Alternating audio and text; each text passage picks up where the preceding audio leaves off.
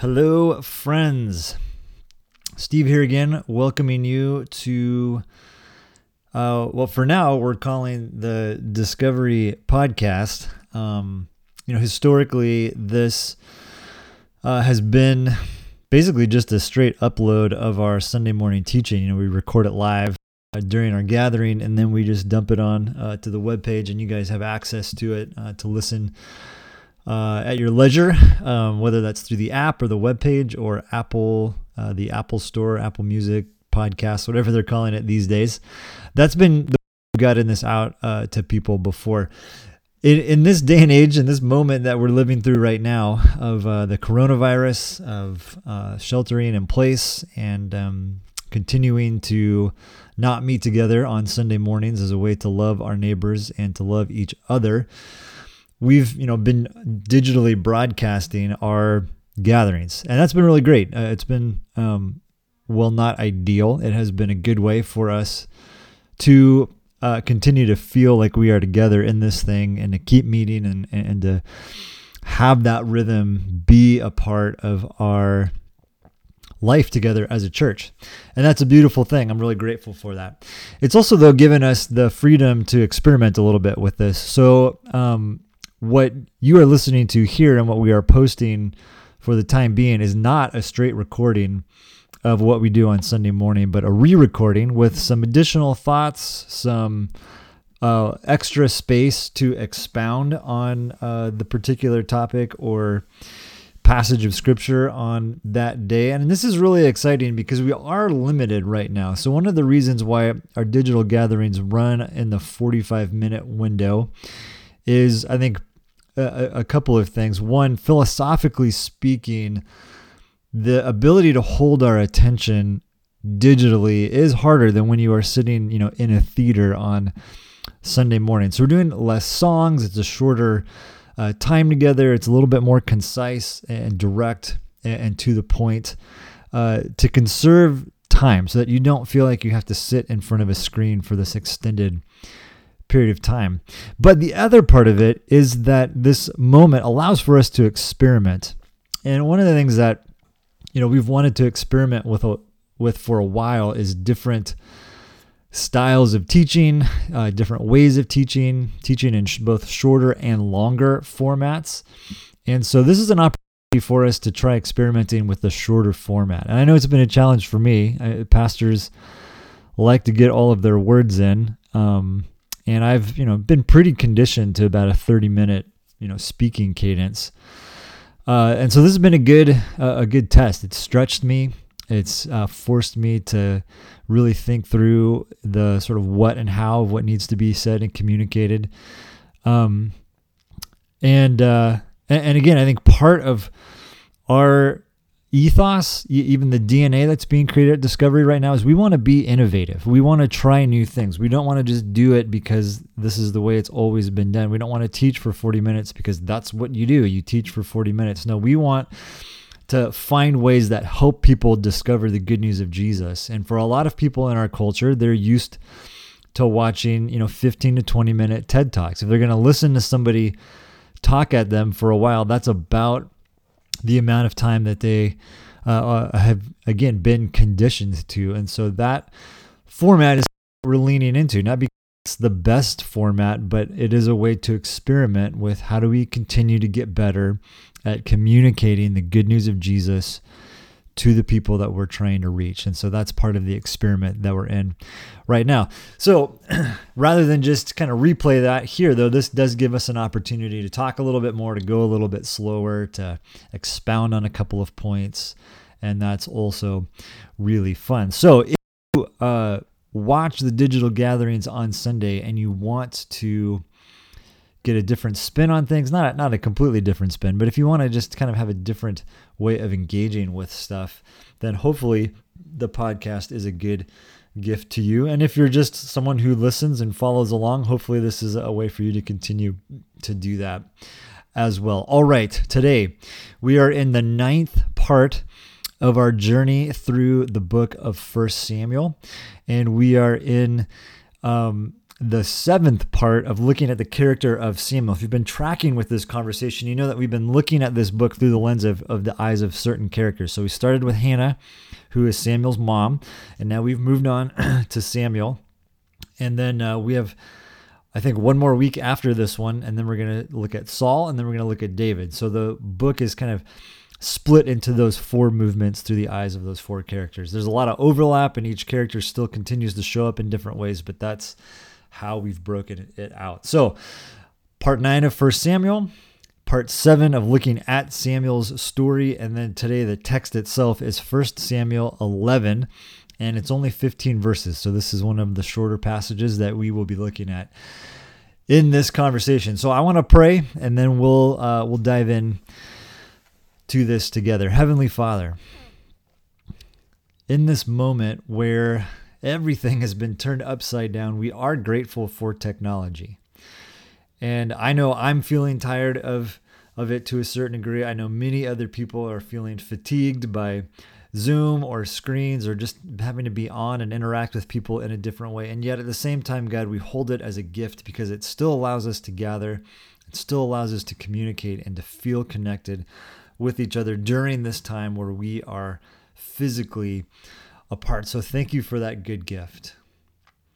Now, God, as we look at your word, would you help us to hear your word? Help us to not get caught up in whatever filters and baggage we bring into this. Help us to be open and receptive to your word and what you want to say to us. God, we do know that we come in with a lot of things on our mind: worries, concerns, fears, questions, doubts, anxiety. So much is unknown about what lies ahead. And so we lay that at your feet. We ask you to hold it for us so that we can be free to, again, hear your word spoken to us, free to receive what you want to say to us, free to respond in whatever ways we need to respond. Thank you for the gift of life, the gift of relationship with you through Jesus, and for this adventure that you invite us into, this life in your kingdom, God. We are so grateful. And we pray all of this in the strong name of Jesus. And everybody listening said, amen. Martin Luther King Jr. is an American icon for so many reasons. We remember him, of course, for his civil rights leadership. We remember him as an activist. We remember his incredible talent as a public speaker. But a lot of times we forget that King started off as an academic. He studied at Boston University, where I was a campus minister for about 6 years. My wife, Amy, went to grad school there as well. He is all over the School of Theology. They really do a great job of honoring his presence and time in Boston. Now, when he was a student there, he was studying kind of a dual track ministry and continuing some of his intellectual pursuits. And he wrote his thesis on prayer, and in particular, how God speaks to people in prayer. He was fascinated by his grandparents, some of the older African-American folks that he knew, and the way in which they so fully believed that God spoke to them when they prayed. And so he wanted to look into that more, but he did it from a purely academic perspective. If you read his stuff from that point in his life, you can see it. You can see this great academic mind at work, but in his own words, by his own assessment, that's really all it was. It was an academic exercise, trying to intellectually wrap his mind around, for lack of a better term, these old folks and the experiences that they had in prayer. Now, when he graduated, he had this great fork in the road moment. He thought about pursuing his PhD. And then he also thought about taking a pastoral position. And quite frankly, in the 50s, for an African-American man, it was not easy to continue getting that level of education. He also felt that he wanted some real-life experience, so he took this pastoral position at Dexter Avenue Baptist Church in Montgomery, Alabama. This was the summer of 1954. 18 months later, a woman named Rosa Parks refused to give up her seat on a bus in Montgomery. And this, of course, led to the Montgomery bus boycott, which, of course, was one of the significant sparks that lit the fire for the civil rights movement. And so here we go. Martin Luther King Jr., the great academic, finds himself in the middle of a very real life crisis. He gets involved. He begins to play a more active role in this thing. And as he takes on a more prominent role, he receives death threats, both on his own life and on the life of his family. And one particular moment, a very tense moment during the strike, his phone rings in the middle of the night. King gets up, he stumbles out of bed, he makes his way to the phone, and there's a very angry white man on the other side of the line telling him, "I am going to bomb your house." There's no going back to sleep after a phone call like that. So King makes some coffee, he sits down at his kitchen table, and he is done.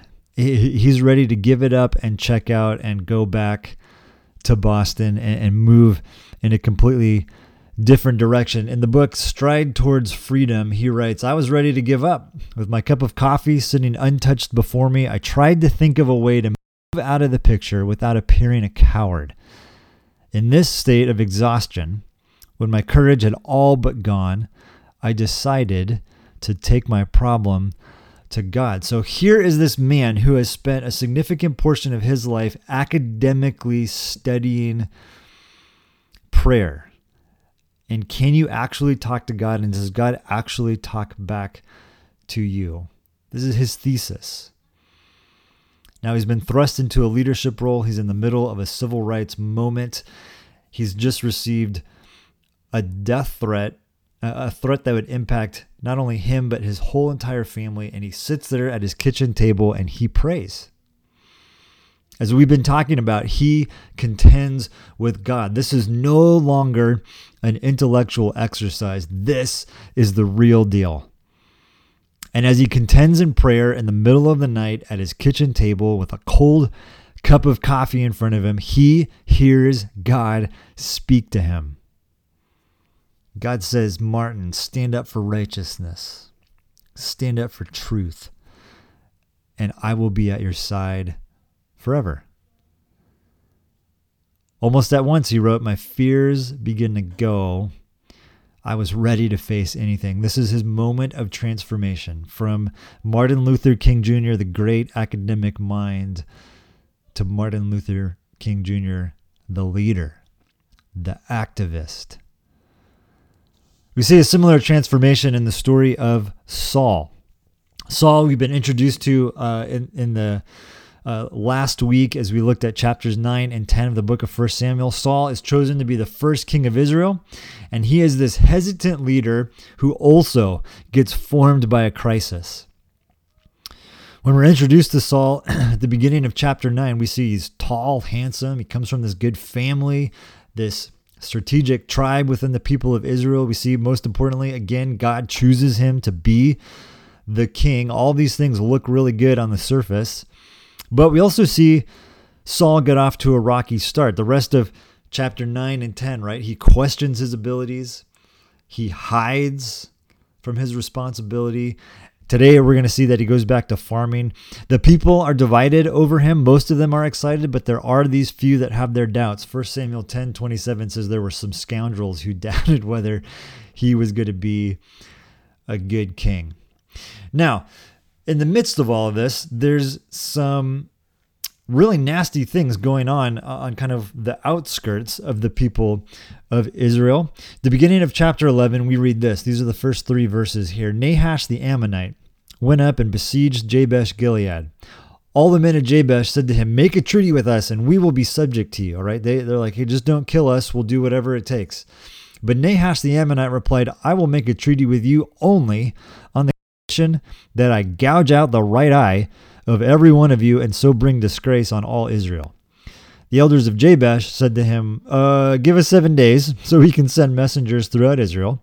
And if no one comes to rescue us, we will surrender to you." Now, if you're following along in your Bible, you may notice a note at the beginning of verse 1. Actually, there should be like an A or footnote there next to Nahash in verse 1. You read down below, you'll see that there is some context that's left out. There's some information that appears in a couple of manuscripts that, depending on which translation you're looking at and kind of the decision of the editors who put that together, they may or may not include it, but it's very helpful context.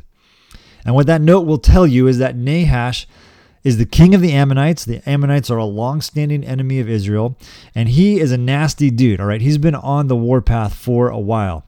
He had been targeting two tribes of Israel, Gad and Reuben, and he had defeated them, and he'd done this gouging out of the right eye before. Now, this was done to mark these people. It was done to demonstrate his dominance over them. And then, as it says here in verse 2 of chapter 11, it was done to bring disgrace, not just on them, but on all of Israel. And so as his terror campaign continues on, here comes this crisis. There's this oppressed minority within Israel. There's this enemy bent on evil, and now there's a time crunch, 7 days to sort this out. This brings us to verse 4 as we continue to read through chapter 11. When the messengers came to Gibeah of Saul and reported these terms to the people, they all wept aloud. Just then, Saul was returning from the field. So again, here we see he's been anointed the king, but he's gone back to his farm. He's behind his oxen. He said, "What's wrong with everyone? Why are you weeping?" They repeated to him what Jabesh had said. Now pay attention to this. When Saul heard their words, the Spirit of God came powerfully upon him, and he burned with anger. He took a pair of oxen, he cut them into pieces, sent the pieces by messengers throughout Israel, proclaiming, "This is what will be done to the oxen of anyone who does not follow Saul and Samuel." Then the terror of the Lord fell on the people, and they came out together as one. When Saul mustered them at Bezek, the men of Israel numbered 300,000, and those of Judah 30,000. So this takes us now through verse 8. Saul, the king of Israel, is farming. He's plowing his fields, right? He's on his tractor. Apparently things were a bit slow in the king department. But here, a moment arrives. One of the things that, immediately stands out about this point in the story is the strong reactions that everyone is having. This is what gets Saul's attention, right? The weeping that he hears. Now, weeping was not a few tears rolling down the cheeks. In the Old Testament, in the New Testament, weeping was loud, it was dramatic, it was noticeable, it was a full-bodied reaction to grief. Saul himself, when he gets the news of Nahash's oppression, it says that the Spirit of God came on him and he burned with anger.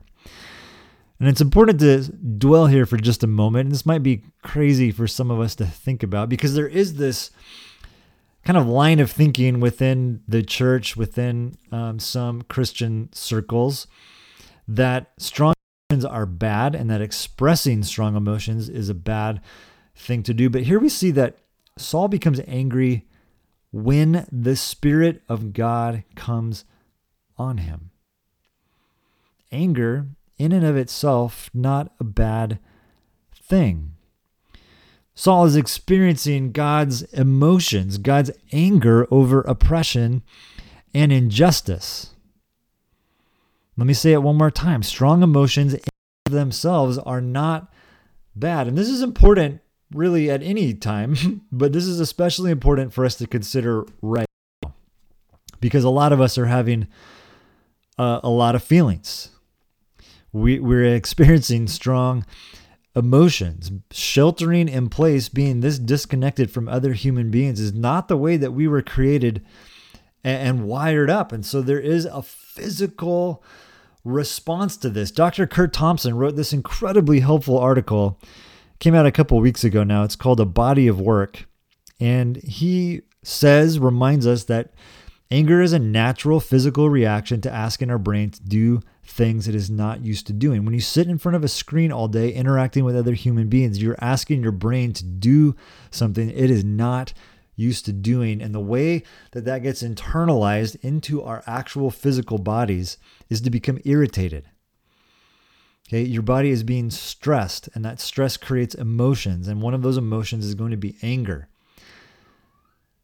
Crisis of any sort creates strong emotions. And so, friends, if you need to weep, let it out. If you need to be angry, be angry. The Bible says in other places, be angry, but don't sin in your anger. Of course, there's healthy and unhealthy ways to do this, appropriate and inappropriate ways to do this, but it is okay to feel angry and even to express that anger. Saul in his anger cuts up some cows. So, this is one of those scenes where I, always kind of chuckle a little bit because people are always like, oh, we got to be biblical. We got to be biblical. Well, apparently it's biblical to chop up some cows when you are really ticked off. But Saul does this very William Wallace Braveheart thing, right? He cuts these oxen up as a message to the people. Hey, there's a crisis. We need to take action. And you know what? It works very effectively. Verse 7 says the people came out together as one. Let's continue on here. Verse 9, they told the messengers who had come, say to the men of Jabesh Gilead, by the time the sun is hot tomorrow, you will be rescued. When the messengers went and reported this to the men of Jabesh, they were elated. They said to the Ammonites, tomorrow we will surrender to you, and you can do to us whatever you like. This is very tricky. The next day, Saul separated his men into 3 divisions. During the last watch of the night, they broke into the camp of the Ammonites and slaughtered them until the heat of the day. Those who survived were scattered so that no 2 of them were left together. So Saul issues the call to action. The people rally together as one. And then they play this awesome trick on the Ammonites. They fake this surrender and then ambush them at night. Now, this is a gnarly story, right? Slaughtering them until the heat of the day, separating everybody, the ones who survive. This sneak attack in the middle of the night after they'd already set some terms of surrender. This would not pass the Geneva Convention. But this was a different age, and their actions lead to a great victory. And not just to a great victory, but also to an important moment for Saul. This is the end of our section of the book of 1 Samuel today, the last 3 or 4 verses, starting in verse 12. The people then said to Samuel, remember, he's still our main character, who was it that asked, shall Saul reign over us? Okay, remember those scoundrels from the end of chapter 10? Turn those men over to us so that we may put them to death. But Saul steps in and says, no one will be put to death today. For this day, the Lord has rescued Israel. The Lord, not Saul, not this unified group of people. The Lord has rescued Israel. And so Samuel said to the people, come, let's go to Gilgal and there renew the kingship. So all the people went to Gilgal and made Saul king in the presence of the Lord. There they sacrificed fellowship offerings before the Lord, and Saul and all the Israelites held a great celebration. So at the beginning of this final section here, Saul has an opportunity to exact the same type of vengeance that he took on the Ammonites, but now on his own people, right? Those scoundrels who didn't approve of him at first. By the way, a totally reasonable thing for a king to do at that time. It was very common for when a new king, when they would come in, it was common for them to wipe out all of their enemies. Saul goes against the grain here, lays his aside. He exhibits an extremely rare humility, really for a leader of our day, but especially for a leader of that time. And he seeks the unity of the people over whatever other agenda might have crept in. An important transformational moment for Saul, an important moment of unity for the people of Israel. We saw earlier Martin Luther King Jr. transformed from brainy academic to passionate activist. Saul here transformed from hesitant farmer to a humble warrior king. And Saul's story ends in a big old celebration. Okay, crisis leads to sacrifice and risk and generosity, which then leads to unity and celebration. Now, this gets down to some nitty-gritty, tangible action for us to talk about as a community. We've had a couple community-wide conversations about generosity. How do we respond collectively and individually to this pandemic? And one of the things that I've loved about this and appreciated so deeply is that our elders, independent of any sort of urging from me, they've gotten this together and gotten the ball rolling on this without me having to tell them to do that or whatever. That's been awesome to see that initiative. And then I've also loved just being able to sit in on the meetings without having to lead them, and then just get to hear how people in our community are responding and doing some really incredible things. Okay, I know of people who are checking in on their neighbors, who are buying groceries, who are, picking up packages, making runs to the post office, bringing over meals for their neighbors. Beautiful stuff. Lots of people are calling friends, are doing some tangible things like sewing a mask or mobilizing a part of their business to meet a need. Some folks have adopted local businesses. They just go buy coffee at the same place every day, or they've been ordering from particular places to support local businesses. All of those are beautiful stories. Our community continues to be generous in giving to Discovery. We've had a great giving month in March, another great giving month in April. That is beautiful. And all of that is a sign of a healthy community, right? Taking initiative in these ways. But in addition to that, collectively, our response to this moment is a way in which we fulfill our mission to help people discover the good news of Jesus. The good news is not an idea, it's a way of life, an abundant life of right relationships, of generosity, and of love. And we point people to the good news of Jesus when we live out these values, when we take risks, and when we sacrifice, and when we are united around a cause. It speaks good news to the people around us. Now, I've seen Discovery, I've seen you do this many times already in my short time with you. You have responded with generosity and sacrifice to the fire in Redding, to the fire in Paradise. You've responded to the news that an overseas partner of ours was kicked out of the country they were serving in. They had to come back to the United States with thing. Every time we've put something in front of you, Discovery, you have responded to these crises with sacrifice and generosity and love. When we do this, it leads to unity and to celebration. So let me lay out for us the challenge that lies ahead. Okay, our goal here is to raise $5,000 in the next 2 weeks. Now, why $5,000 and why 2 weeks? Okay, some ways an arbitrary number and an arbitrary timeline, but important, and I'm going to explain that now. I would call this $5,000 2-week goal the radical minimum standard. This is the least that we can do, right? This is the starting point for us. My hope and our prayer is that we blast way past this.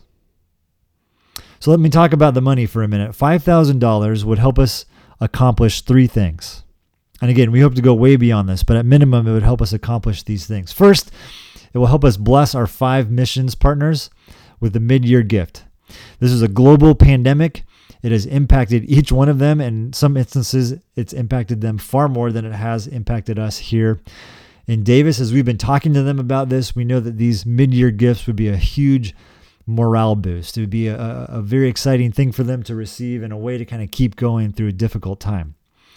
Second, we want to give 2 $1,000 gifts, so $1,000 each, to Empower YOLO and Fourth and Hope. Now, these are both organizations we've worked with before and continue to work with and are building relationships for a long-term partnership. But both of these organizations work with some of the most vulnerable people in our county. Families and individuals who are experiencing homelessness or who are at risk of homelessness. Both have a particular emphasis on kids and making sure that kids who are at risk or experiencing homelessness are taken care of, whether that's food, shelter, whether that's school supplies, all of these kind of basic things that many of us take for granted. They are on the front lines of meeting those needs.